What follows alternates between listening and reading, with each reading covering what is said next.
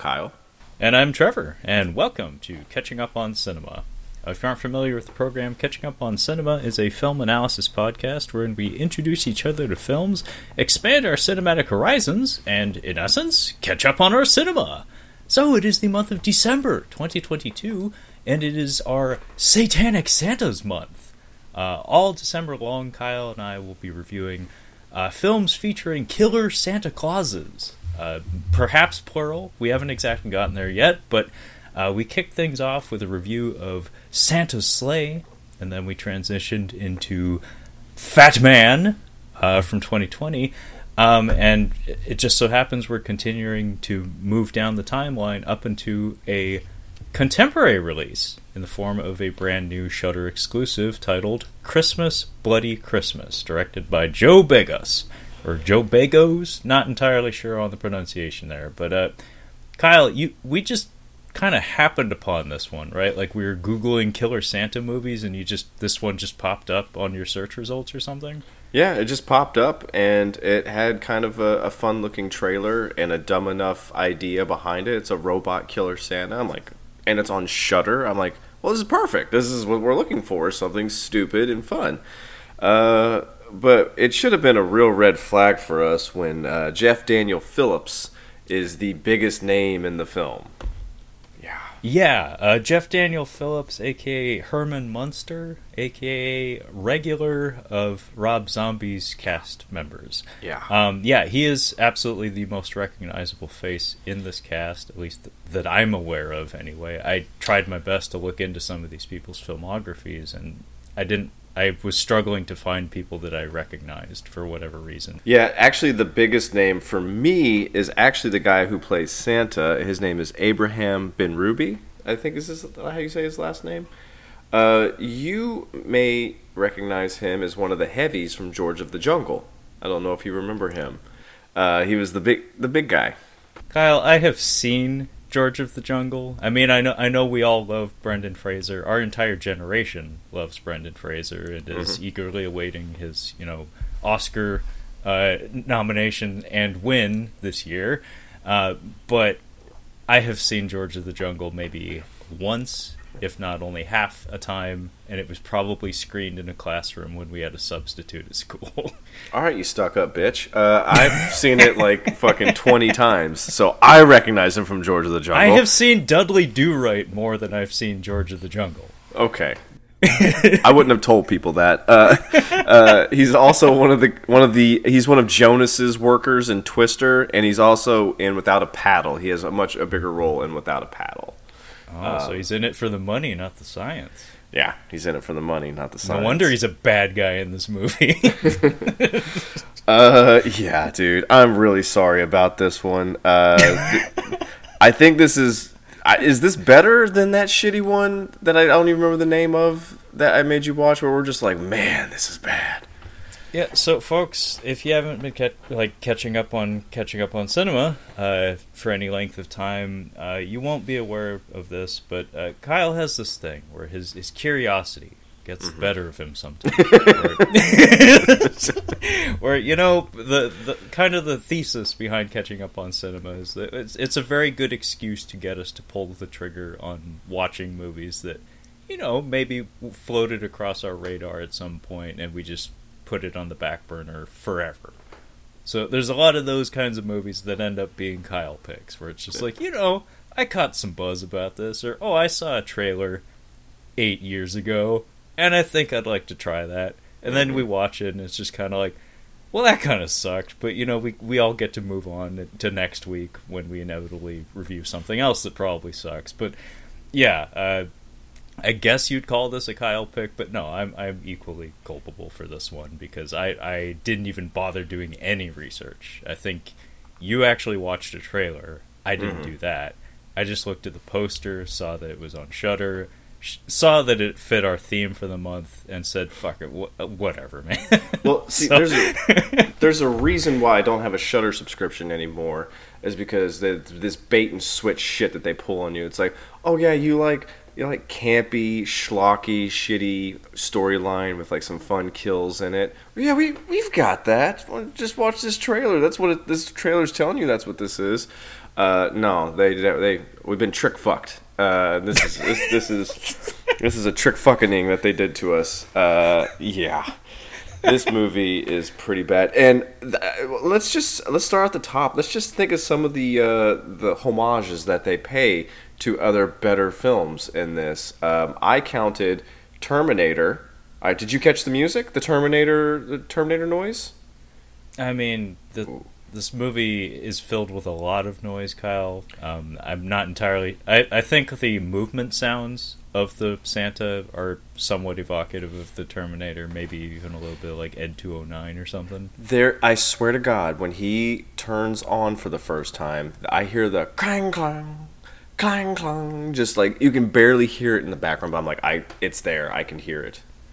Okay, yeah, I believe you. I can't recall, but I mean, it's very faint. It's very hidden. It's like multiple tracks like on top of each other, and it's just barely there. But I'm like, I heard it. They definitely touched on your beloved RoboCop quite a bit. Yeah, they did. From minute one, in fact. Yes, from frame exactly. one, in fact. Yes, they most certainly do a RoboCop reference in here. You're absolutely right about the Terminator. Like basically the whole movie is just the Terminator, essentially. At least in terms of, it's like a stripped down Terminator, where you take all that intellectual, all that creative shit, all that stuff. You know, creativity, story, character. If you take all that out of it, it's basically Terminator. Yeah, this is Terminator if it was written by James Cameron's ass sweat, because that's all he can muster. Dude, this is like all the bad things about a Rob Zombie movie just pulled out and then just tied into a bow right there into a little movie. Actually, keep that in mind as we head into this potentially very short conversation, yes. Because I do have questions like in regards to the choices made in the filmmaking for this, because it's very strange. And I unfortunately don't have any background with this fella, Joe Begos. I'm aware of a couple of his other films. VFW has actually been on my to-do list for a while. I don't know if it's good. I don't think it's good. Largely based on, my impression of this film. But that one did catch my eye. But a lot of that honestly just came down to the cast, where it's like William Sadler and Martin Kove and a bunch of other 80s heavy types. Very attractive on that level, and also from an aesthetic standpoint, it seems like he has a style, for sure. And that's probably going to be where most of my positive thoughts and positive notes go towards in regards to this film. But, Kyle, do you have a plot summary for this one, or do you want to just try to pull it directly out of your ass? I was going to use the IMDb one, and it's actually much better than what I was going to say. Go for it. It's Christmas Eve, and Tori just wants to get drunk and party, but when a robotic Santa Claus at a nearby toy store goes haywire and begins a rampant killing spree through her small town, she's forced into a battle for survival. That's a much better description. You can feel a movie in that plot description. There's a movie behind that. That's not what we get. Yeah, actually, this movie is dirt simple, and shockingly overlong, despite probably being 87 minutes long. You could easily cut 20 minutes. If like 15-20 minutes of this movie is just overlong shots, where it's just like, why are we lingering on this? Or like, why does this reaction have to be this long? Or do we really need this many redundant beats? And like, I understand we're doing a Terminator homage, so having him get up constantly is kind of the, takes a lick and keeps on ticking. That's kind of the deal. But how many fucking times we got to do it when there's so much little else this movie has to offer? I really have, like, the older I get and the more movies I see like this, the more respect I have for Kevin Smith and Quentin Tarantino. Just their ability to write dialogue, like, and then the different types, like compelling dialogue scenes and funny dialogue. Like, Kevin Smith was very good at that, especially in the 90s. But Quentin Tarantino is just good at having scenes where it's just two people talking and you're just enthralled. This is like the conversations in this movie it's most of the movie, honestly. Like, I'd say the first 40 minutes is just the bickering, Trevor, the fucking bickering. So, Kyle, how do you want to approach this one? Do you want to go front? Do you want to go front to back, or do you just want to talk? Yeah. Well, let's go front to back because it'll just give us a little bit of form because basically there's 3 parts to this. 4. First part is the cool commercials at the beginning. That's the best part of the movie. The second part of this movie is the 30 minutes of bickering. The third part of it is when Robot Santa is quote unquote killing. And then the fourth is just whatever the end is. Yeah. I guess that's a way to break it down. Like, honestly, to me, it was like 2 halves for me, where it's just like there's the first half where we were just hanging out with 2 people that I don't particularly like, and then the second half is just constant murder, but not as constant as you would expect. I'm not saying we should go front to back, like we need to go scene by scene and actually break this thing down, but just like kind of like filming a movie, like we're just going to shoot this in sequence for some reason, but we're not. But it's just kind of how we're doing it because it's very top heavy. All the interesting stuff just happens kind of near the beginning, and then the rest of it sucks. That's all the good kills, and all of it. I think from a structural standpoint, the idea on paper, and this is me just guessing, and there's going to be a lot of that because I do have a lot of questions. Like my guess is that on paper the idea was that you're supposed to spend time with these 2 central characters for the first half of the movie, getting to know them, liking them, which they failed on, like, at least for me. Like, maybe there's people out there who like these people, but no. And then the second half is purely just like visceral energy and action reaction, which I get that. I can get behind that. There is like a logic to that progression, but in this case it's just like, do some of it, do it better. like that's my main objection. Be better. Yeah, I see what you're trying to do. Just do it better. Just be better. Yeah, these commercials at the top. So this is what immediately reminded me of RoboCop, which is what you were talking about from Frame 1. It's RoboCop. The first one is, I think it's a family drinking booze, which I thought was pretty funny. I got a good kick out of that. Yeah, it's a malt liquor commercial for the kids, for the whole kids. Family. No, it's pretty funny. It's like for all the kids. There's another it's like raunchy Christmas commercials or something like that. It's kind of like the Cable Guy with the trial going on, like the parallel plot where it's Killed on Christmas, the Lester Lawrence story, and it's like a dude in a Santa costume, I think, getting in bed with some lady before they cut. Then there's like a Christmas concert with a DJ in a Santa costume. There's a Christmas themed pot commercial, some Christmas cream pies commercial. Like it's all Christmas all day long. And I will give this film that much. It really does milk the Christmas iconography and aesthetic, like to the nth degree. Like this movie, from a visual standpoint, really does deliver on just like painting every frame with Christmas bullshit, which I'm starting to understand is actually like important. Like there's an audience that like that's what they want when they put on a quote Christmas movie or Christmas themed movie, is to just see fucking tinsel coming out of their screen directly fed into their eyeballs.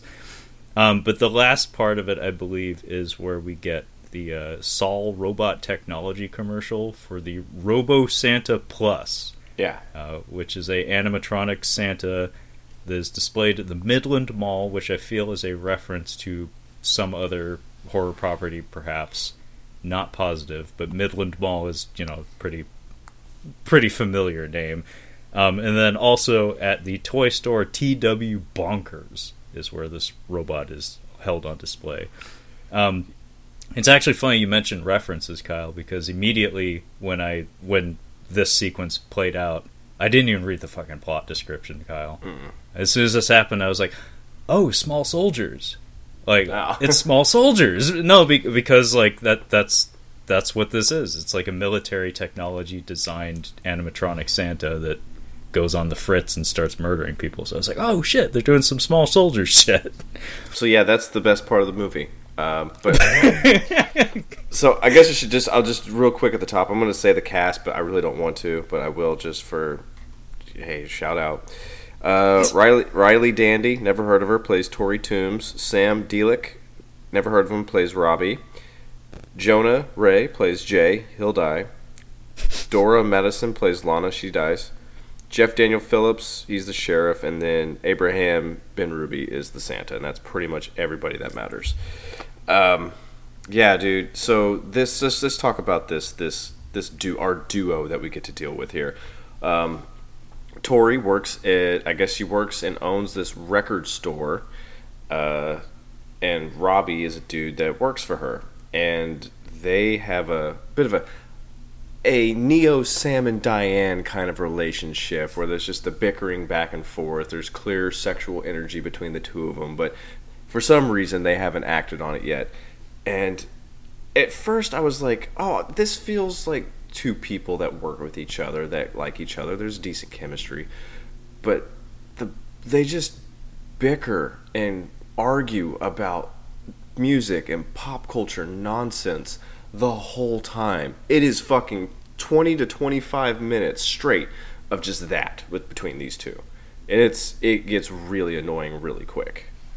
Yeah, and they're getting progressively sloppier and more drunk, so it gets even more obnoxious. Okay, so immediately I have a question here. Let's do it. You mentioned writing and how hard it is. You know a way to get around that problem, Kyle? Just don't do it. Yeah. Just don't write. Just get actors. Or get better. Yeah. or again, just do better. But yeah. A way to get around that problem is to get actors who can improvise, who can work from a prompt or work from a subject, and then just stretch, just go. See, I can tell you right now from the references between these people, this was well thought. Like, this was thought out. These were arguments made and written down on a piece of paper, and these people were supposed to read them.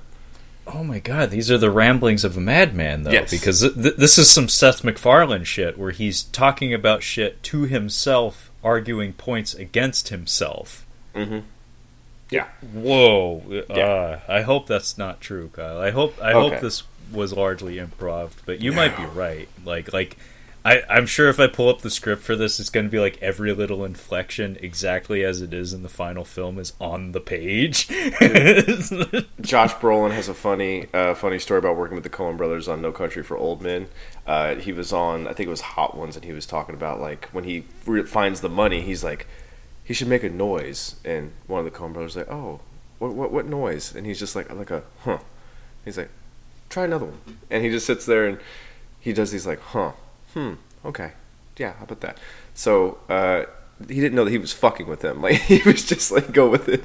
And he's like, I knew he was fucking with me because every time that we would screen that movie, one person would laugh their ass off when I made that noise. And it was Ethan or Joel Coen whenever he did that. I thought it was just him, because their scripts are so tight, everything is written specifically as is. No, dude, this person is like a Coen brother. Like, no. I've got dialogue that needs to be written a certain way. Because we get reference. Go for it. That just blows my mind because like one aspect of this movie that I have questions about. It's really interesting, the choice that was made, because the dialogue, while the content and the tone especially is very obnoxious, because like these two, like, there's a certain person that likes to have a partner that just constantly flicks him in the nuts. Just like I don't mind that every once in a while. I can handle a good ribbing, but I don't. It's not something that I exactly need in a partner. Is a gal that just like verbally slaps my nuts every chance she gets. Like, but there's a certain person out there that is exactly what they want. They want somebody who can do that all day long. Well, these are punk rockers, dude, and they are stereotypically combative. Like, this is just this is how they live. This is what they're supposed to be. These two are obnoxious. So they're arguing. There's a few things that they argue. They're arguing about which band had the best Christmas song or Christmas album, and I don't even know what type of music these two listen to. Yeah, they own a record store, but it's just like, are you guys talking about punk? Because they definitely bring up the Ramones. They bring up Motorhead. One guy even says "feel good hit of the winter," which I'm sure there's something other than the Queens of the Stone Age song good feel good hit of the summer, which is a song by them. That's what made me think of it. I'm sure that's referencing something else as well, but it also felt, because these are music nerds, something like it was playing off of Queens of the Stone Age. But yeah, they're just bickering back and forth about this. Homegirl says, "Oh, you've never Blair Witch 2 is the better one. Blair Witch, we're gonna queue it up. We're gonna watch Blair Witch 2." I'm like, okay, this person has no idea what they're talking about now. They're just talking crazy. So what Kyle's talking about happens roughly 30, 40 minutes into the film, by the way. But one point about the dialogue that I wanted to mention is that, again, just curious why it was... Perhaps this decision was made because it was deemed like more organic, I guess. They do some like Richard Linklater shit where they're talking over each other constantly. Like there's overlapping dialogue very, very frequently throughout like any dialogue scene in the movie. And that's like part of what made me think like, is there some improv going on here or something? And to the film's credit, I'm not going to destroy this film like outright. Like I will compliment the actors on their ability to handle the dialogue. Like it very seldom rings false. Like it does seem it's sincerely performed. They do embody the characters. What's being said and the tone in which it's being said is utterly obnoxious, but for what it's worth, you know, there's clearly an idea at work and everybody's adhering to it and playing their parts. So I can't say that I could like point to anyone in the cast and say that they did a shit job, because they absolutely didn't. I do think they had a pretty good grasp of their characters, and the dialogue is funky as a lot of it is. But I was gonna say I was kind of disappointed in how this played out between the two of them, because we definitely, the way she is, like, she's the cool, good-looking punk rocker that all the gross little punk rock dudes want to get with, and he's kind of like that overprotective, friend-zoned guy. Like, he kind of gives off that, like, she's talking about, like, oh, I'm gonna hang out with this guy tonight, like, who is it? And he looks at him, he's like, oh, I know this guy, he's got like 4 or 5 kids, and he's a fucking cheese ball on guitar, like, he really sucks. But he keeps talking shit about him the whole time, like he's jealous. I'm like, oh, so it's that kind of relationship. But no, it actually works in his favor. He bashes this guy enough that he ends up getting to hook up with her. I'm like, huh, that's usually not how this works in these types of movies. Yeah, it's interesting, because like for a long time that ends up being kind of vexing, kind of irritating. But I think the idea was that like they're kind of leaning into the Terminator kind of thing, where it's like, you know, the minute that they actually come together and have that intimate moment together is when it's all yanked away. So like there's some ideas at work there, but the bonding process is not exactly the most fun to watch. But in regards to like their musical tastes, like parts of this movie were making me feel kind of old, honestly, because I don't know, like there's a certain aesthetic and there's a certain sound that I'm starting to have an aversion to, that I can't exactly explain it. It's just something in my bones recognizes it. And even though like on some level I think it's just like objectively compelling to look at and listen to, because it's so ubiquitous these days, it's actually like starting to irritate me. And what I'm talking about is like the ultra neon lighting everywhere and the thrumming synths. Mm-hmm. Like the thrumming synthwave music played amidst a cast that have punk rock or hardcore vibes. Mm-hmm. And it's this weird thing where it's like, hang on, I don't think they play that in that store, but like the soundtrack is blurring that. Like there's a disconnect here, where it's like we're doing the thing that like the synthwave shit that's really, really hot right now, and also leaning into the aesthetics associated with that sound. But I don't know. It makes me feel old in that, like, I feel like the younger, more internet oriented approach to music these days is just like, you don't have as strong allegiances to like a single brand or a single aesthetic anymore. It's just like Thunderdome, just like whatever works for you. Like you don't have to exclusively be a punk rock person. You don't exclusively have to be a hardcore person. You don't exclusively have to be a synthwave person. Yeah, but the way this record store is set up and the way these characters are, it's like they're listening. She's not even listening to post Danzig Misfits. Like they're true Misfits fans. We're not even going to listen to anything after he left, man. But the music that they put on in her house is like kind of butt rock. I'm like, what? I don't even understand what they listen to.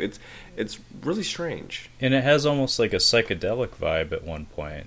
Even with it, like the music I listen to, like there are bands like High on Fire is a strange one. Like you get into some of these like hard rock punk kind of hybrids, like these runoffs that have big fan bases, and you go into like I've talked to people that almost exclusively work for like would work in a music store or like or your CD exchange kind of place. Whatever you call the one up on Capitol Hill. But those are the people that listen to those offshoots of like, what the fuck what is this style of music? Oh, it's like acid rock psychedelic with like a touch of like punk rock, and you're like, it's two guitarists, right? Yeah, okay. I got you. I get what you're Orion and I ran into one of those guys just yesterday. There you go. Except it was in reference to synthwave music. He had a lot to say, and I had no ability to listen. I was just like, I have no fucking clue what you're talking about, but clearly you're a little bit high and real excited about it. But speaking of bands, Kyle, let's take a pit stop real quick. I'm going to throw some bands at you just to see if you actually know any of these, because, folks, between the two of us, Kyle is, I guess, the more musically well-versed than myself in that he plays instruments and he knows bands. I generally do not. Although I did recognize DJ Jazzy Jeff playing at the store the other day. I was proud of myself because my buddy Orion, he had to Shazam that shit, and I was like, dude, that is DJ Jazzy Jeff. How dare you not recognize that? I wouldn't tell people that. But go ahead. Man, I gotta get a third one. 2 on one episode. Fuck. Okay, so our opening title track is Bloody Christmas, performed by Death Crux. Is this a name known to you? Okay, well, I wrote them down in my notes as sounding like the Lame Cure. Or at least they sounded like the South Park interpretation of The Cure. There you go. Deepest Sun, written and performed by Thou. No. Lullaby, performed by Blackwater Holy Light. No. Ghost Key, performed by Isis. I can just tell you right now, these are all bands that play at El Corazon that I don't go see. These are I'm not done yet, Kyle. Keep going. You're stuck in here with me. You're gonna deal with this shit. Keep going. Screamer by Mental Architects. Nope. Brain/Freeze by Persecutor, misspelled. No. Uluru Rock, performed by Earthless. No.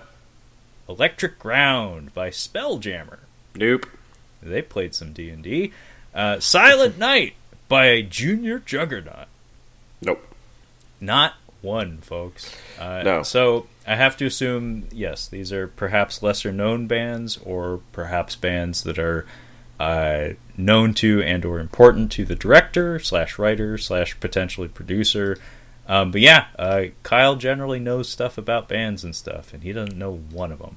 I will say that, like, while I didn't care much for like the soundtrack, the score on a technical level is well designed. Like it is very much going for the kind of that dreamy synthwave stuff with some like aggressive intrusions, very similar to John Carpenter's more recent Halloween offerings.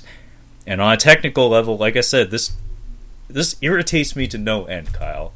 Is that there's certain types of music that on a technical level, if done correctly, are just like mathematically proven to be quote good. And that's what this is. It's like, I can't say it's bad because my blood and my bones tell me, and my toe tapping tells me, you know, that ain't bad. But beyond that, I have nothing to say about its character. Just to give you an example of all the things you just said, here are the bands playing over the next couple of months in at El Corazon: Void Dancer, Blighted Eye, and Pathos, Not when I'm drinking, motherfucker. Jesus. Pine Box, Pastel Faces, Collided. I can't even say that one. A couple more. Acid Teeth, R.I.P., Year of the Cobra, Zeke, Dwarves, Pike versus the Automaton. So all those things you just said, I'm like, all those bands you just said are definitely playing at El Corazon at some point. You were not kidding. Like Yeah. they have, like, just based on the names, very similar vibes. Very similar vibes. And the people that show up to those shows are the people that are in this movie. So that's what they look like. God, this movie has me asking so many fucking questions about subcultures I don't understand or have any insight into, because I want to know, who is this for? So who is this for, Kyle? I had a note because the way they were talking, I'm like, this is dialogue for music nerds in the 90s. Yes, like, it feels grossly out of date. We're talking about older punk bands, like we're talking about like the Ramones and Motorhead and stuff. Like, we're not talking about stuff that the actual score for the film is referencing. Yeah, I said, like, is this written by Jay from Jay and Silent Bob? Was this like a script that Jason Mewes wrote and Kevin Smith's like, nah, I'm not going to use any of that, and just threw it out, and then someone's like, hey, look at this, we'll just turn this into a movie. But I do appreciate how the shittiness of the job that they work, because it's a record store in wherever the fuck. He's got this shitty ass car that's like, the driver's side door doesn't even open up. He's like, yeah, you're not gonna be able to get in there. There's shit all on the floor. I'm like, this makes sense. And he even says, like, I make minimum wage. What am I supposed to do? Okay, so they've been talking for about 20 minutes. That's been the majority of the movie so far. And then we meet her friend. The only reason I want to talk about her friend that works at the store down the road is because we get some anal lingus in this movie, which is pretty crazy. But let's talk about the Santa, because why does the Santa even go sentient? It just kind of turns on and we get some RoboCop vision. They explain it. They actually do it, like, from a screenwriting standpoint. They cover their bases pretty well, in fact. I didn't catch it. It's not stated explicitly by anybody in the cast, but those news reports allude to it. So the opening sequence with the commercials concludes with a news report about malfunctioning Santa robots, who happen to have been designed by a military contractor or something. Okay. And then when they're in the bar, just the two of them, our breeding pair, who have no intention of breeding, I have to assume. They don't strike me as the type. There's a news report that the camera just fixates on for several seconds, where it's a news anchor talking about, there was another rampage involving a Santa robot at this mall. Okay, so here's the issue that I had. I was watching this while I was getting the car serviced, so I'm sitting in the room where everybody sits while they wait for their car to get serviced. There's, we have the butt eating part, so I'm trying to cover the, the computer. I'm and then we have Santa killing one family while what's his face, Robbie's going down on Tori. It's like we're going back and forth. I'm like, could there be a worse thing for me to be watching in this Subaru dealership? Was there a kid in the room? No, there was, but she was so small that she could. I was sitting at one of the tall tables; she wouldn't have been able to see it. Gotcha.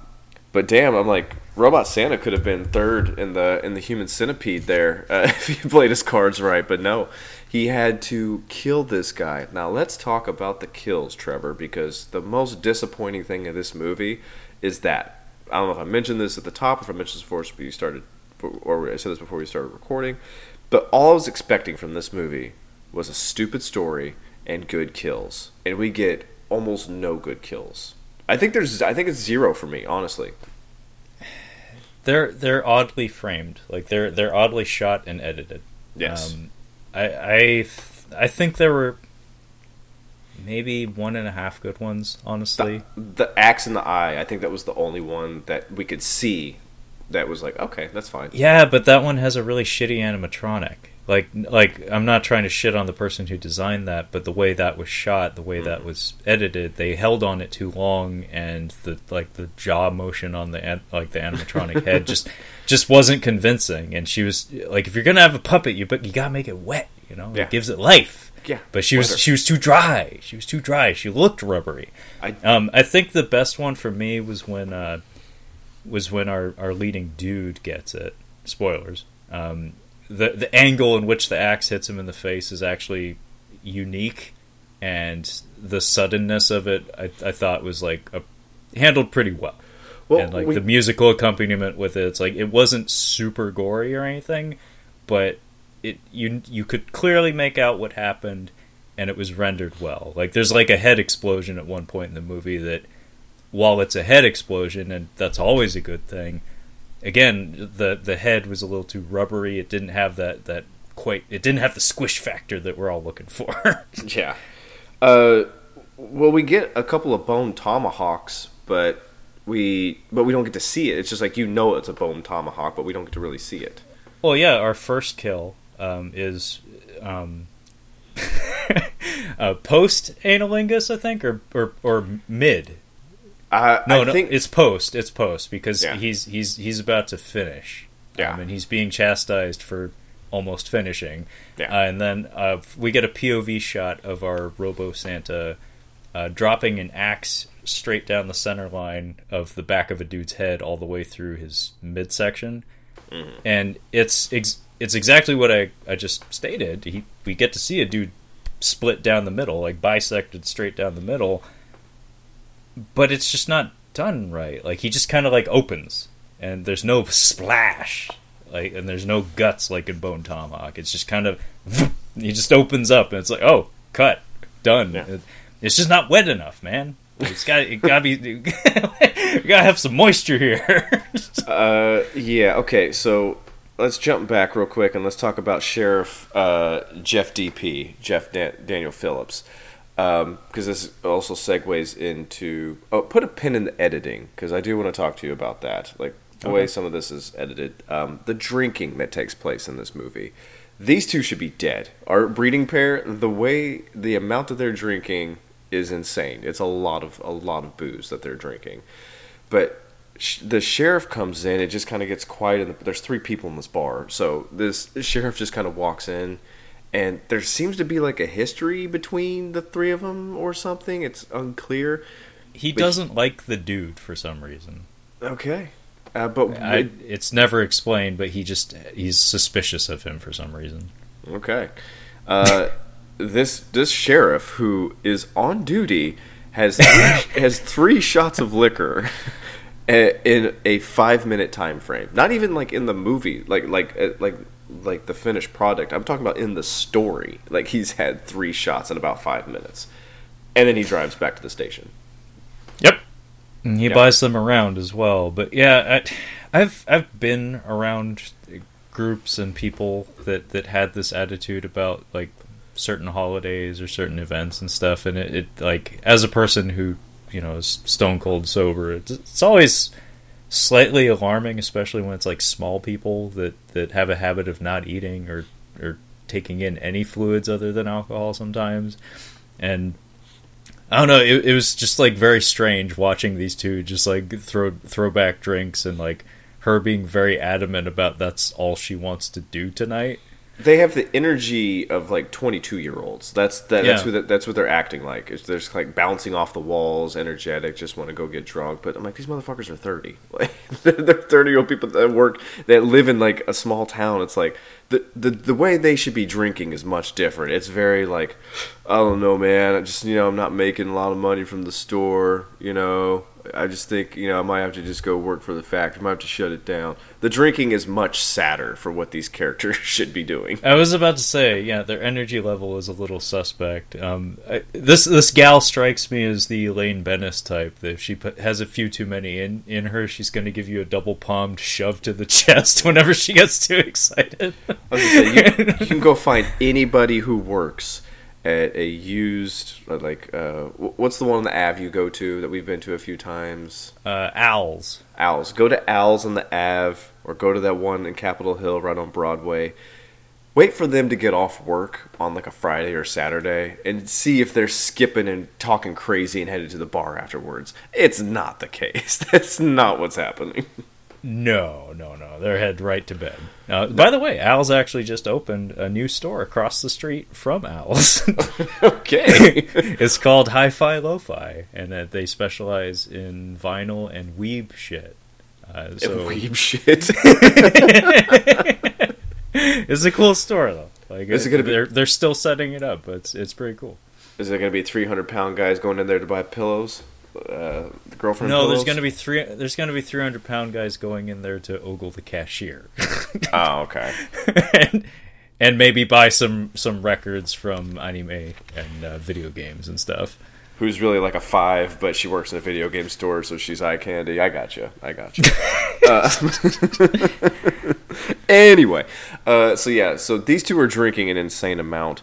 But can we talk about? I found the editing, the way some of these scenes are shot, and they'll like we're just with these two people, but we're getting like 3 fucking angles. It feels like as they're walking down the street, and they just go rapidly from one to the other. See, I didn't notice that so much. What I noticed, and this is me perhaps barking up the wrong tree, was some of the framing and some of the length of the takes to me felt improvised to some degree, where it's like the framing of the characters, like the way the blocking was working out on the screen felt very haphazard. Like it didn't like have any real clear direction or motivation behind the camera placement and like the placement of the figures in the frame. And then it would just go on like several seconds or several sentences longer than I needed it to, because there's a reason why Kyle's been jumping 40 minutes deep into this fucker, is because not a fucking thing happens of consequence. Like, Nothing. It's just yada yada yada. I'm real tired today. And then Santa shows up. Like the first half of this movie is just pop culture bickering. Yeah. Emphasis on the bickering.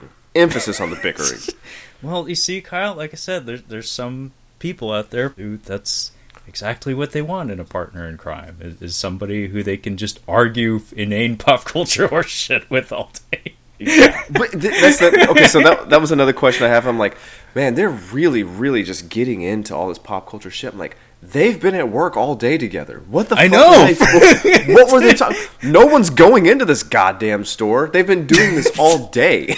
Nobody. How they've gotten to this? What have they run through to get to this at this point? For real, no. These are all conversations that should have been exhausted over the course of the past 8 hours. Yes, should have been done by lunch.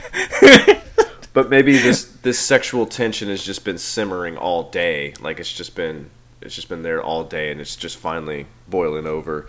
Okay, no one in this movie should be driving a car. These two are fucking hammered drunk.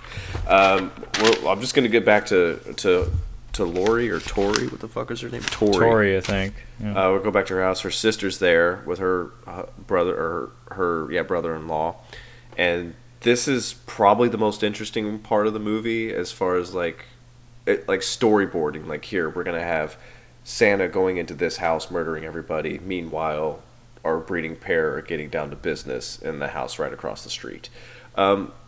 Something didn't add up here, Trevor. Then again, I was, I had to kind of like skip 10 seconds to get past the going down on her while there's killing going on while I'm in this dealership. But I don't want to be a stickler, but she definitely had her underwear on the whole time. I'm not saying it's impossible, but it's pretty difficult to get things done with underwear still on here. But she keeps it on.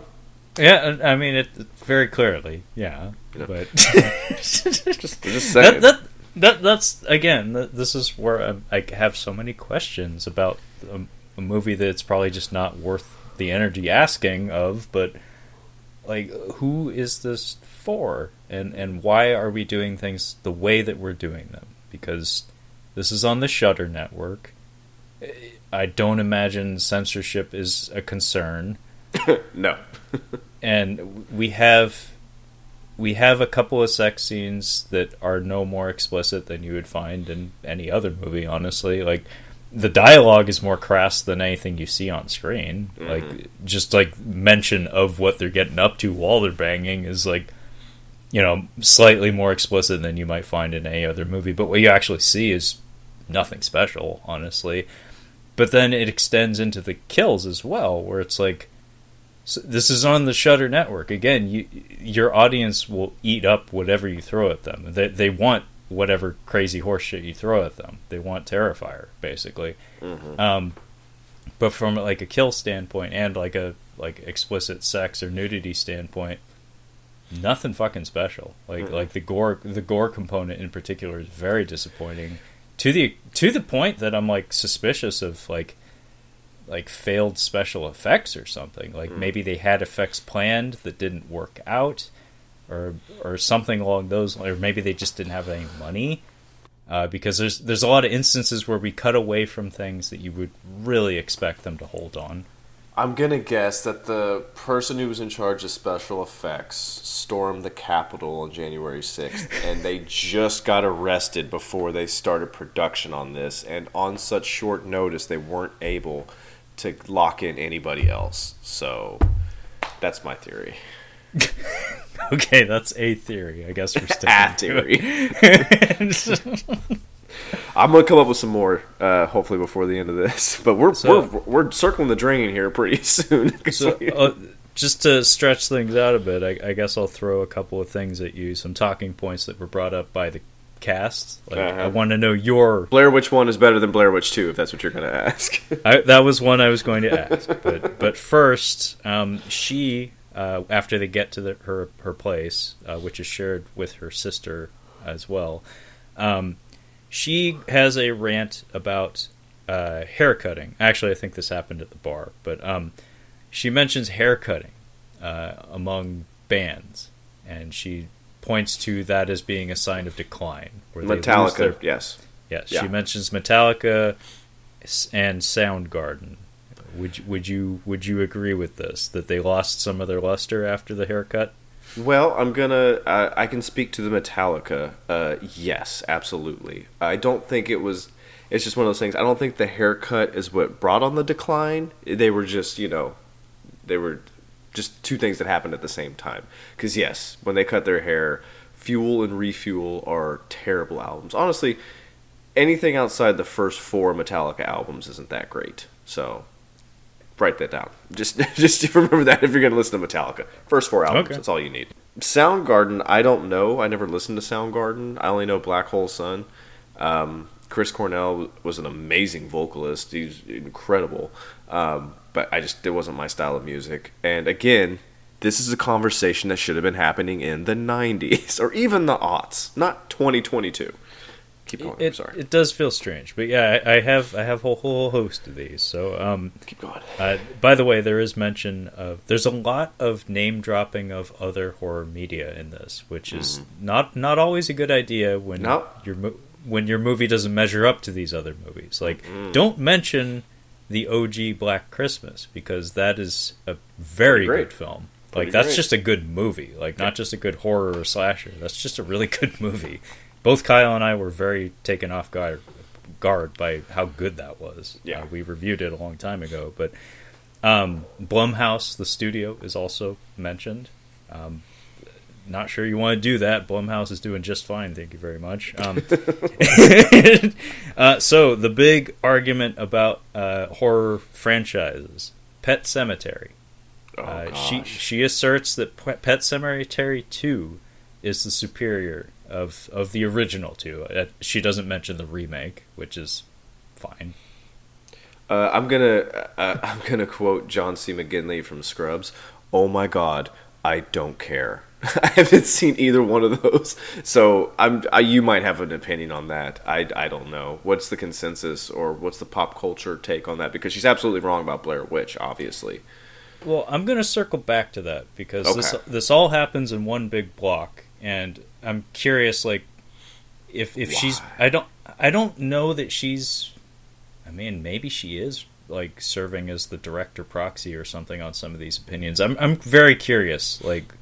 Or maybe this is them, like, targeting Reddit or something and trying to get people talking shit about their movie online, because this This stuff right here, for horror fans or Kyles of the world, this is enough to get you to pull what little hair you have out. Trevor, if I write a movie someday, if I write and direct a movie someday, there will be a scene where a guy has a gun to another guy's head and says, "Say another thing bad about Ari Aster. Say it one more fucking time." Because I will not stand for it. Like the director put that in there. No, It's like he's very insistent. That stays. he gave us all Hereditary on Blu-ray when he got here the first day. Everybody was all watching it. We're not even doing a horror movie. He just made us watch it. I'm sorry. Okay, so Nightmare on Elm Street. You're not a fan of that, correct? I've only seen the first. I like the first one. I haven't seen any of the other ones. General consensus is 1 is the classic, the Wes Craven classic, and then he departed the franchise. And a lot of people really like 3, the Dream Warriors. I've heard that. New Nightmare I really like, but I'm entirely biased on that point though, because it's divisive, but it's also the first Nightmare film I saw.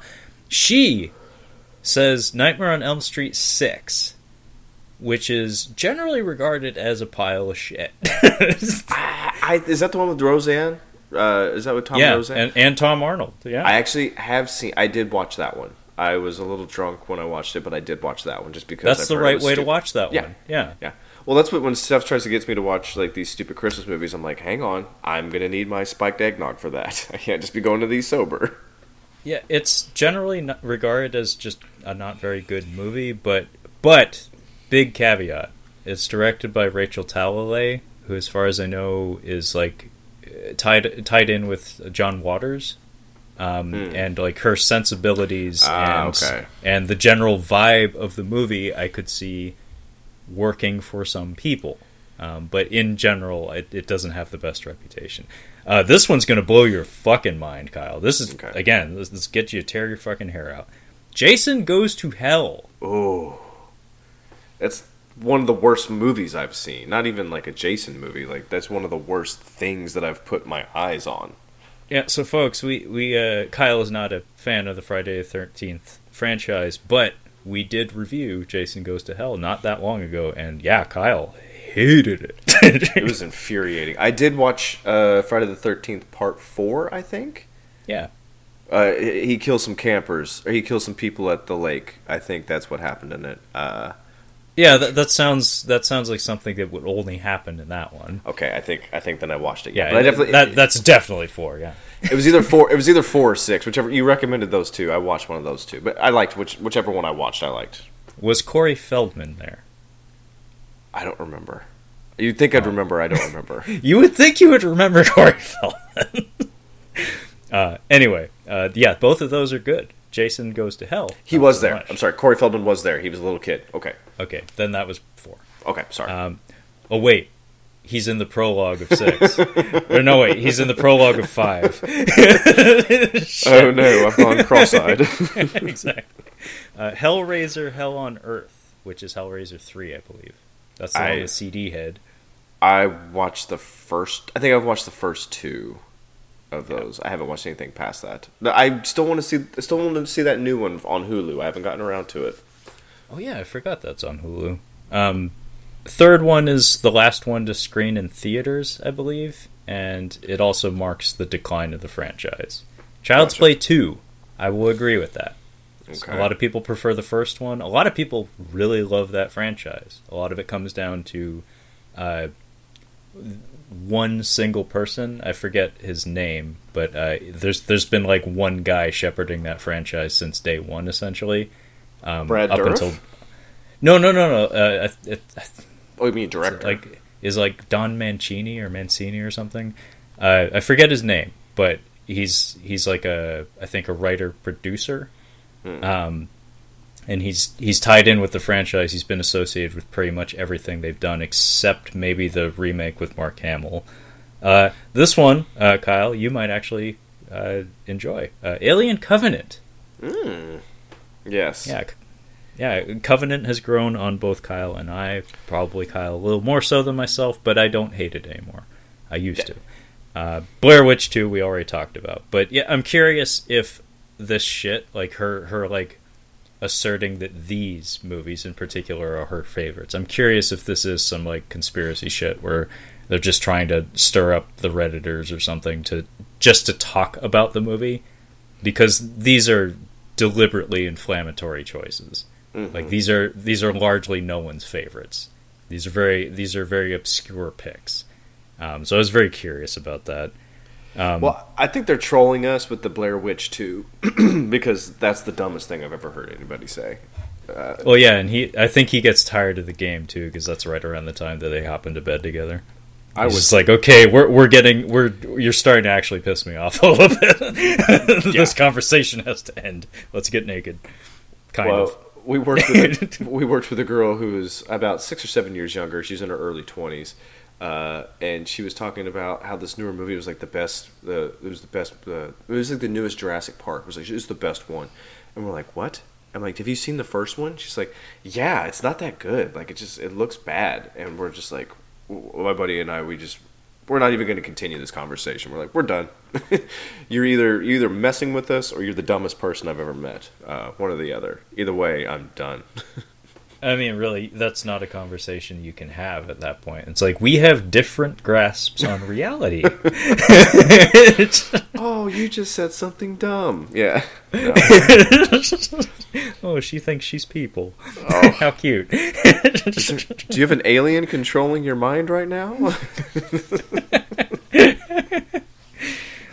So where do we go from there, Kyle? Because that completely derailed us. It's pretty... I mean... The only other thing I really want to get to is the fourth act is what I called it, where we get the Sarah Connor being chased by the T-800 skeleton, endoskeleton. Okay, well let me get us there, just because there's a lot of killing and action that happens, but nothing. Can you put those in quotations, please? The killing and action. You did not put air quotes on that. Sorry, I'll say that again. Killing and action. Yes. So that's the thing about this movie is like after they get naked or kind of naked, halfway naked for a few minutes, the movie just kind of turns into just a roller coaster of. It becomes a chase movie essentially with a very slow moving killer. With that's typical of like a slasher movie or something. Anyway, they finally get intimate. They start to actually kind of like each other for real instead of constantly just like flicking each other's nuts verbally, and we're cross-cutting back and forth between them in bed together and Santa killing her next door neighbors. Mm-hmm. So he kills Dad by throwing an axe in his back, and then he steps on his head on the staircase, which is where the aforementioned spongy rubber head comes into play. Mom gets the other end of the axe put into her eye socket, which I liked. That was fine. Yeah, Kyle liked it. I didn't like the look of the head. They held on it too long, and it wasn't. She needed like some like spritz, like just to wet that puppet up just a little bit, because it looked hokey, and I could almost hear the servos whirring when her mouth was hanging open. Decent head, decent sculpt, just not shot properly. And then they do some child killing. Santa eventually, for whatever the fuck reason, it takes him forever to kill this kid. He's the only person he hesitates to kill. Like, he doesn't like have a crisis of conscience or anything. He just, for whatever reason, goes and then doesn't kill him for a few minutes. Yeah, no, he lets this dumb kid see Santa. He's like, "Oh, you brought my presents," and he goes right past all the blood that's splattered all over the couch, and he opens up these presents, and yeah, Santa's just like standing over him. It's just like, are you gonna kill this kid or what? It's taking forever. It's like, I'm waiting for Tori to come downstairs and look out the window real quick. Just wait. It'll be great. See, it's such a small detail, but that's like one of those things I would find a way to add logic to why there's that gap. Like maybe his axe is like caught in something and he's like fixated on pulling it out, and like the kid's trying to talk to him and like Santa's just ignoring him. Yeah. It's like, hang on, I'll murder you momentarily. I'll just help you. I'll murder you momentarily. Hold still. Don't move. Actually, can you come here? Can you come here real quick? Yeah, just run into my fist. I don't want you to go anywhere. Just let me hold on to you. Yes. Actually, that would be a fun visual, like Santa walking out of a house, like holding a kid up by his pants, like Okay. super wedgie or something. I gotta jump back to this sex scene. So, like I said before, she never takes off her doesn't take off her top. That's fine. She doesn't take off her underwear. It's kind of difficult to do stuff. This dude, Yeah. I swear to God, he's pulled his boner through his jeans and his boots are still on when they're doing stuff. And I'm pretty sure he finishes with his pants still on. Oh, that but- just sounds awful. But these two, I did want to mention, they do a pretty good job of getting progressively drunker. Like she's definitely getting more and more belligerent and wobbly as they're going along. They are fucking smashed. Like they're pretty smashed by the time they get back there. Then they hook up, and then they get up and do stuff afterwards. Like she gets something like they had nachos being made. The way they're making these nachos, I'm like, these two are done. Like after, like I'm surprised they made it to the bed, but they should both just be like out. Like lights, like the night's done. But she goes down to smoke some more weed, gets some more liquor, and is totally fine. I'm like, I'm not buying this. You're done. That's it. You've had so much to drink. Yeah, no puke. Also, like we get like a dry heave at one point, but no puke. I'm really surprised at that. Yeah. Like, you set yourself You set yourself up beautifully for a good puke scenario. But Big fan of puke on film. I do like how when Santa finally dispatches this kid, but she just happens to look out the window at the exact moment, and we, the viewers, see what she sees. I don't actually know what's happening, and she's just like, I think Santa just killed that kid over there. I'm like, oh, how the fuck did you Yeah. even know that? Yeah. See, that shit's so irritating where it's like, you shouldn't have to be worrying about shit like this on your direct-to-Shudder streaming film. Shudder. No, really. Yeah, Your audience is all about child death in film. Like, if anybody is going to be tolerant of this, like, I don't think there's an audience out there. I don't think there's a streaming service for kick the dog cinema, but child death cinema? No, Sure, people on Shudder will gobble that up. Nobody with a Shudder subscription at this point would be like, oh no, they killed a kid. They killed a kid. Gonna have to cancel that subscription. They killed a kid. These are people that are eating leftover Chinese food and watching Cannibal Holocaust. Okay, these are dead people. These people are terrible people. Okay, you can put anything you want in here. No, these are Man-Witch Nachos people. Oh my god! I made these nachos in the microwave. Oh, you piece of shit! Oh. No, these are people who would take the nachos that she burned And proceed with eating them. That's still good to me. Yeah, just take some of that wet salsa and it'll dry it. It'll even out, You know the most unsettling item of food I've ever seen eaten is, remember that movie Gamer with Gerard Butler, the video game movie? And there's that morbidly obese guy who is dunking frozen waffles that have been heated up into a cup of syrup. It's one of the most disgusting things I've ever seen on screen being eaten. Have you seen Gummo, Kyle? No, is that the? No, that's not the. That's not the. You've ramen probably one. seen the image of the kid in the bathtub with the spaghetti, with the sketty. No, I haven't seen that, but I know the name. The movie sounds familiar. It's Harmony Korine. I know you don't care much for his brand, but I'm fine. yeah, there's a very memorable spaghetti eating sequence in that. Is it very unsettling? It's awful to look at. It's truly awful to look at.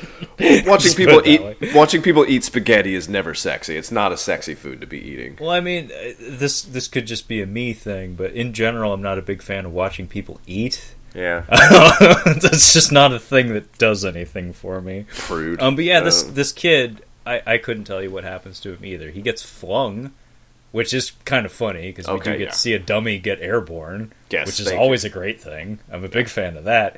But like in regards to like what actually happens to him, couldn't tell you. We cut away from it so fast, and that's not the only time that happens in this movie. Is this movie worse than Boondock Saints 2? Oof. It's less offensive. Okay, yeah, okay, very true, very true. It's quite very a true. lot less offensive. So, I might have to give the nod to Boondocks. I've never really considered that as being the metric, but I'm like, honestly, you could kind of rank bad movies between Boondock Saints 1 and Boondock Saints 2, and if it's outside of those two, it's pretty bad. Because that's for two tiers, yeah. That's a decent minimum standard. Where Yeah. It's like if we're below Boondocks 2, That's bad. that you probably shouldn't bring that into your home. It's like, think about it, man. You got a family. You want to talk about, so basically everybody but her dies in these two houses. Her sister gets it, her brother-in-law gets it. I think we get another dummy being thrown. But she gets stopped by the cops leaving. Like, she ends up taking a cop car, and she hey, something bad's happening out here. You guys should come get me. And then they find her with the car, and then they like take her in immediately. And there's this very, very testy, upset cop. By the way, cops with long hair, that doesn't happen. There's no cops with long hair. There's only cops with long hair in movies. There's no cops with long hair. But these two guys are the least cop-looking people I've seen. Yeah, he has a particular look about him. He looks like one of the fellas from Kane and Lynch or something. He looks like he should be robbing a bank rather than protecting a bank. Her next-door neighbor looks like a roadie. This guy looks like a gross-ass roadie, basically. They all look like roadies. And the sheriff is literally from Rob Zombie's catalog of actors. yeah. A roadie. Yeah, a roadie, exactly. AKA his roadies who have now become actors. You guys want to be in a movie? Yeah. Yeah, I mean, we get a substantial kind of body count here, where this is where her dude unexpectedly gets an axe to the face. I stand by that. I thought that looked pretty cool. I thought that had some impact to it. Not particularly bloody, but you do get to see an axe lodged into like a person's sinus cavity or something, which is an unusual place to put a blade, which in my book counts towards like memorableness or memorability. I didn't catch it, but then again, I literally just watched 30 Days of Night like a few days ago. So beheading, like people getting an axe to the neck head area, it's got a pretty high standard right now. Yeah, that is much better than anything in this movie. But yeah, her sister gets killed, and she has a dry heave over that. Like, she gets freaked out. Yeah. And then the sister's husband dies as well. He dies off screen entirely, Kyle. Dude, that's entirely. That's not even the most frustrating kill that happens. It isn't. It is not. But that shocked me. I was like, "Are you serious? You're just gonna cut away from that? You're gonna have him say no, and then cut away to the exterior, and then never cut back? It's like, is that how we're doing this? You brought us axe fodder. Like, let this axe eat. These two people, we don't care about them." And she shit talked him earlier. She had very little good to say about him. Generally, the rule of thumb is if someone's an asshole in a movie, they get it worse than the other people. Yeah, kill him. Let us see it. Yeah. He says no, and then we never see him again. Yeah, I'm never gonna forgive this film for not like just you just had to do one thing and one thing only, and that was give us the kills, and you don't even give us that. Yeah, and a cop shows up with the longest barreled shotgun I've seen in a film, probably. And he like knocks the Robo Santa down with the shotgun, and then there's this semi-suspenseful sequence where the Santa gets to do a Michael Myers style sit up in clear view of the camera, but nobody's aware of it, and he attacks the cop again, who shoots him again, and then he stands over the robot Santa, and then some shenanigans happen. The Santa gets the shotgun and he kills the cop with his own gun, and then she runs over the Santa a couple times, and we start to see like his innards exposed. He has some like bright colored neon lights coming out of his face in portions. And then, as Kyle had said, she gets pulled over by some other cops in an ambulance and brought back to the station. And it turns into the Terminator, basically, where the Terminator, aka the Santa, rolls up in an ambulance. And I actually like that sequence when he rolls up, where just like they're like arming up because the radio is pointing to like there was a problem at the house. Like, I actually like that. Like, the suspense there was kind of cool, where like they both do that solemn thing where like nobody's talking, they're just kind of like acting and like loading up weapons and stuff. And she's, by the way, like her ability to just like hyperventilate and go motor mouth on everybody. This actress, she did what was asked of her, but good God, just zip it. Yeah. Zzz. You did great, but shush. Seriously, like, just her words per minute, admirable. Yeah. Truly. But W. just lady, you gotta shut up. Yeah, It's like in the words of Cosmo Kramer, you gotta shut up. So there's this cop who is, again, a roadie, and he is really pissed off about this whole situation. And Sheriff DP, he's being very understanding, but as he's the one that's basically like, yeah, they're the ambulance, the other cop aren't saying anything, so we've got an issue. But then the ambulance comes up, and then how does Sheriff Jeff die? Like, I rewound. I think he just disappeared. He gets the funniest death in the movie. I actually did elicit laughter at this. I didn't even see it. So because nobody's terribly bright in this movie, both of the cops, so the sheriff and the irritable deputy, they step outside the station because the ambulance just like roared around the corner and barreled into a vehicle that caused an explosion.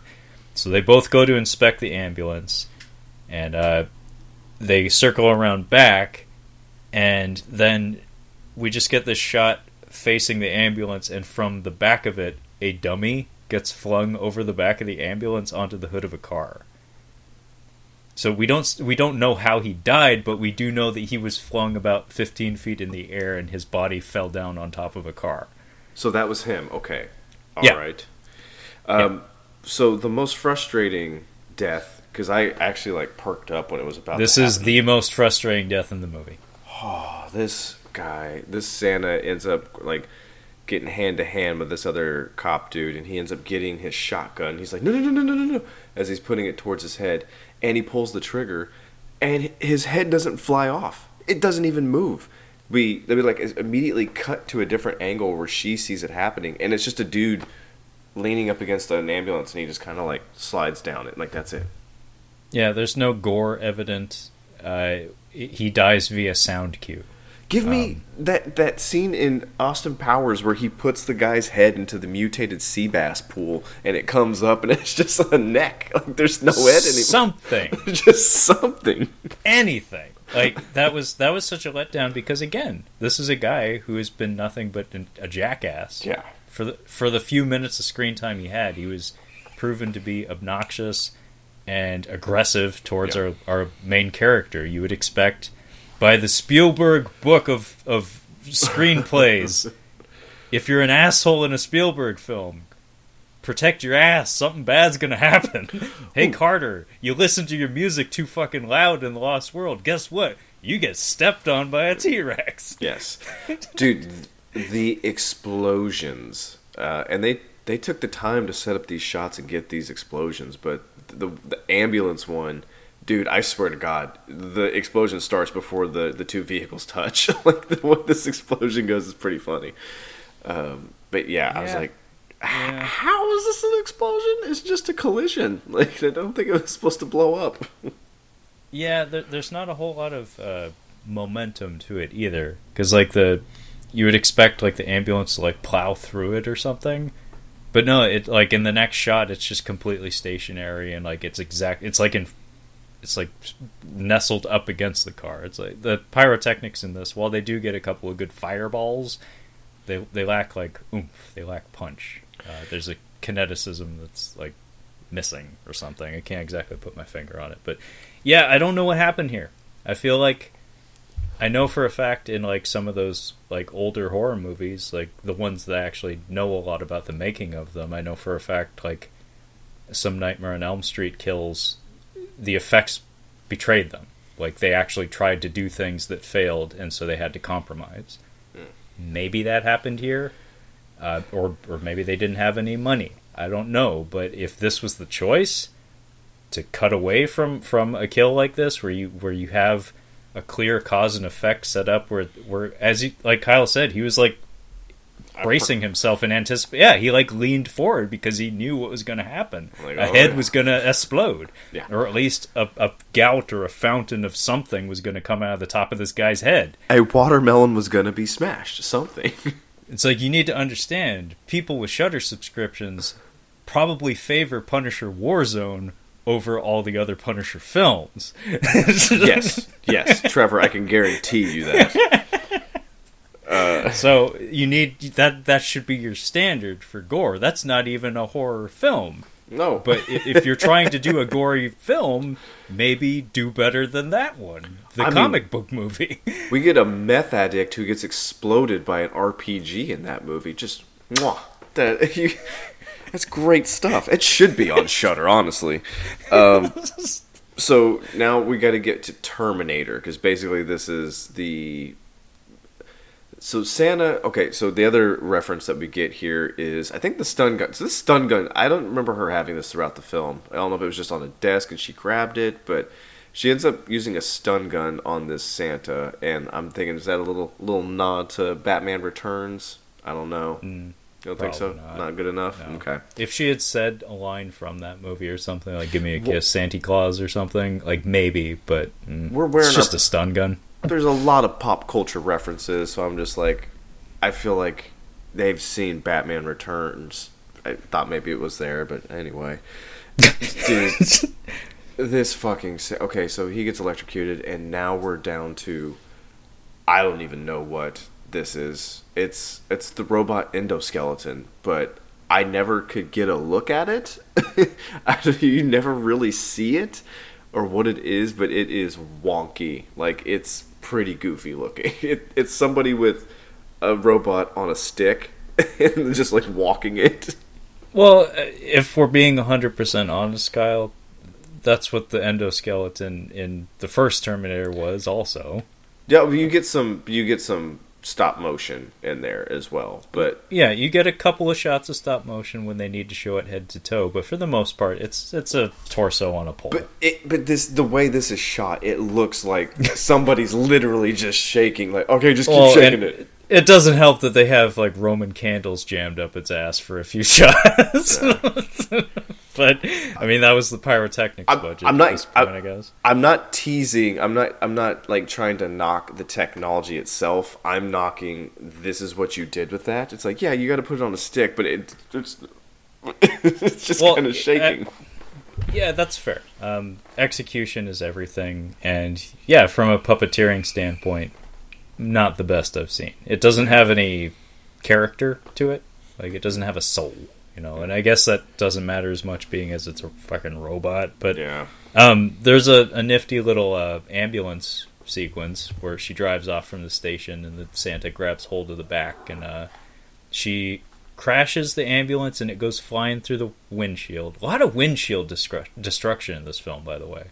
And then there's this bizarre beat that takes several minutes. Again, there's so much of this movie that could be trimmed, but there's just a lot of sequences that are overlong. A lot of indulgent shots here and there. Potentially because, like, I have to assume maybe like some of it's just because the director liked the music or something and wanted to cut to it, like cut to the timing of the music or something. Kyle has his hand up. What's up? Okay, so we have. One other thing that Tori does a lot is smoke weed at the wrong time. So she smokes after she bangs. She smokes when she smokes weed when we get to the police station. And again, that's a really long scene of her smoking weed. It takes an extra 10 seconds that we need. Then 10 more seconds than we need. And then she smokes more weed when she gets to the store. So was this because, like, it does not make any sense to smoke weed in these kinds of situations. This is not the time. Okay, you gotta be sharp. You need to be sharp. You need to not be paranoid. You need to be thinking straight. But is this a surrogate for cigarettes? Like, because if this was an 80s movie, 90s movie, this person would be smoking. It's just like, oh god, I need to have a cigarette. But because, go ahead. I think from a cultural standpoint, that's probably the case. Because you know that Dare shit kind of worked, even if people like to pretend it didn't. I want to say, like, part of it got baked in to some degree. So it's like cigarette bad, weed good. I learned about drugs from Dare. Like, I didn't even know about drugs until, like, what is, I learned about weed in the 4th grade. And my friend's like, oh, you know what weed is? No. The Dare program is going to tell you all about it. Cocaine, all that shit. I didn't know anything about drugs. They're like, no, we're going to tell you about it, guys. Don't do it. It's great. Yeah, I never even got it, to be honest. Like, I never got the Dare program. And look how well you turned out. One of us has done drugs, the other one hasn't. But I want to say that, yeah, this could, again, I really don't know who the target audience is for this, but I have to assume that maybe that's to ingratiate the characters to the viewer to some degree. Their aesthetics and their taste in music, I'm sure there's something to that as well. But this long drawn out sequence, she pushes a car over on top of the Santa's arm, and then tears off one of her sleeves and sets fire to it in the gas tank of the car that she just dropped on the Santa, and then explodes him. And then she goes into her own store where she just happened to end up. Mm-hmm. She goes back. She has to break into her own store, which is kind of funny because I think the dude had the keys. And yeah, she decides to start smoking, and then the Santa gets up again. It like tears off its own arm to get to her, and now it's in like full on endoskeleton Santa mode. And it comes into her store, and we basically get the final act of the movie, where this is Sarah Connor versus the Terminator, versus the T-800. And it's staged in her record store. And I'm trying to recall exactly what happens here. No. So she stabs him with a sword. Yeah, she stabs him with a He-Man sword. Also, by the way, there's very little like choreography or anything. She just kind of does things to it, and then it occasionally does things back. But what did you think of its laser eyes? Oh god, I forgot about the laser eyes. It's kind of annoying. Actually, just give it green eyes because it's laser pointer eyes. It's not laser eyes. It's just like it's literally there's 2 lines of green light coming out of his eyes everywhere he looks. Well, and it didn't help that like the one is he's got a little bit of a Wally eye. The Santa has a little bit of a wandering eye, so they're not properly lined up all the time. And also, what I found annoying was every time the lasers go into the lens, you're blinded. Yeah. Like your vision is obscured, and all you see is just green. So it's very obnoxious to look at every once in a while. But it's stalking her through the store. She stabs it with her He-Man sword. We get like 5 minutes of her thinking it's dead again, and then it pulls the sword out of itself. She triggers the sprinklers with some fire, and it whacks her in the ankle while she's doing so. So now she's wounded and has to crawl instead of walk. It whacks most of her fingers off, which was kind of cool. It's probably one of the better makeup effect shots in the whole movie. I think it's like her lower 3, if not all 4 of them. Yeah, because she's a person that she needs one of her middle fingers removed, because I feel like she does that a lot. She has a very muscular middle finger. That thing is girthy, yeah. But then we get a reenactment of the finale of Terminator, where they're both hobbled, they're both crawling, and it's crawling after her as the sprinklers are flooding the room. And then she pulls a Saffron Burrows from Deep Blue Sea. Wow.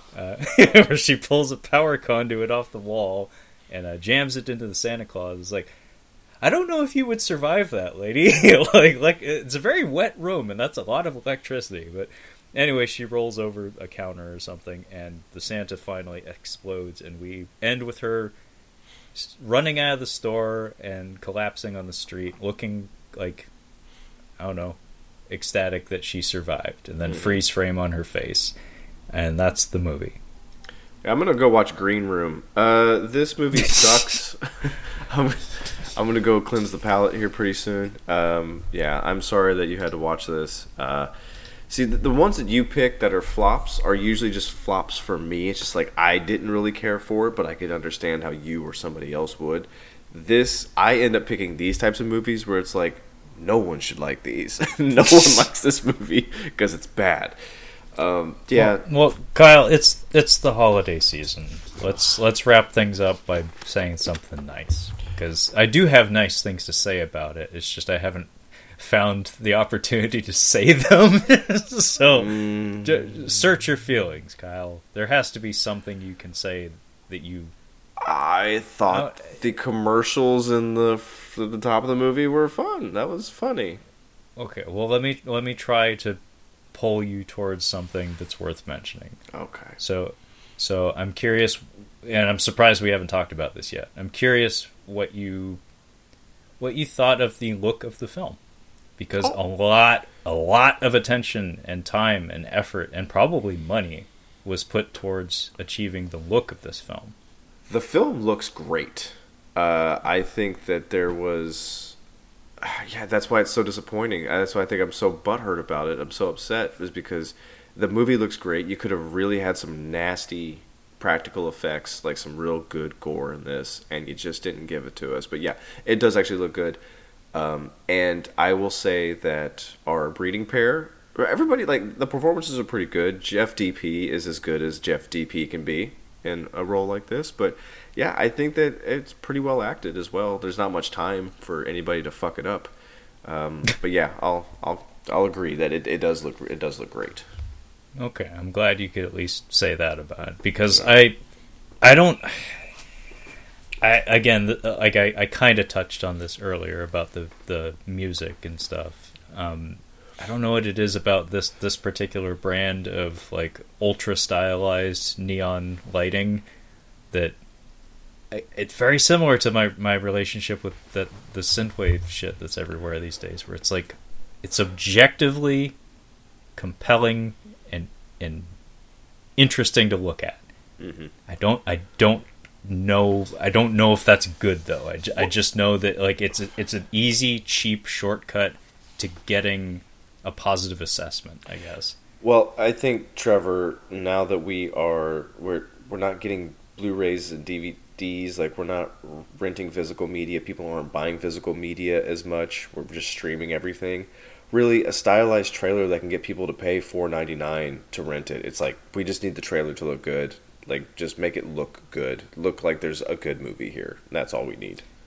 I guess. It's more just an aesthetic sensibility, I guess, where it's like on the one thing that can be said about it is that because it's ultra stylized and because it's so gaudy, it's a clear demonstration of care and effort, which is nice because I have watched some direct-to-video Drek that is shot completely flat, like there's no attention to detail in the lighting or shot composition or anything. This very clearly had a DP, very clearly had a production designer, and they put in their time and effort to try to make things look intentionally a certain way.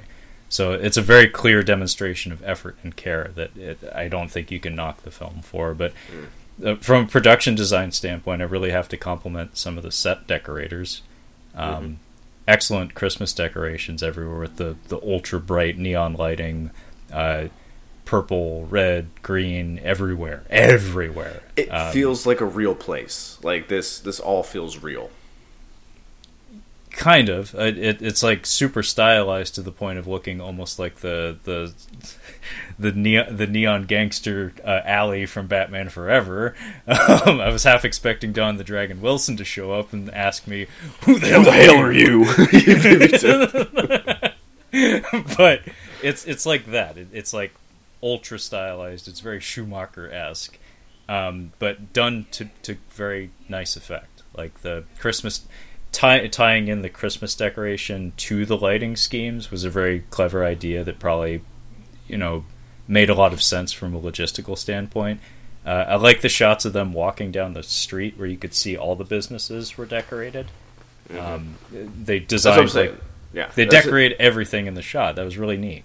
Yeah, I was gonna say that's what I meant by this felt like a real place. Like it looks really good just when they're like walking down the sidewalk, as well. Yeah. And the design of the Santa is nothing to write home about, but I really did like the set decorations. I'm curious, like what kind of technology they were working with for some of the cameras and whatnot, because I did detect a lot of ratty looking grain during some of the low light shots. I have to imagine maybe that was a clash of technology and like aesthetic concept, where it's like we want to achieve this look, but maybe it just wasn't possible, so we just had to walk away with what we got. But yeah, it very well considered from a production design standpoint and like a cinematography and a lighting standpoint. But goddamn, it is a shame this didn't have the right energy, I guess. It has an energy, but yeah, it doesn't have the right one. It does, yeah. Just something about it just doesn't speak to me on any level, and it feels very like vacant and just kind of empty, honestly. And it could have been saved by just like a handful of like really like yes kind of like kills here and there, but we really didn't get any of those. And the characters, I'm sure there's certain circles of the horror community that absolutely adore these characters and probably relate to them on levels that you and I do not. But unfortunately, you know, you come into a movie with whatever luggage you bring in, and none of mine syncs up with theirs. So it didn't exactly, the character stuff didn't really do much for me. It just kind of made me have when are we going to get to the fireworks factory vibes.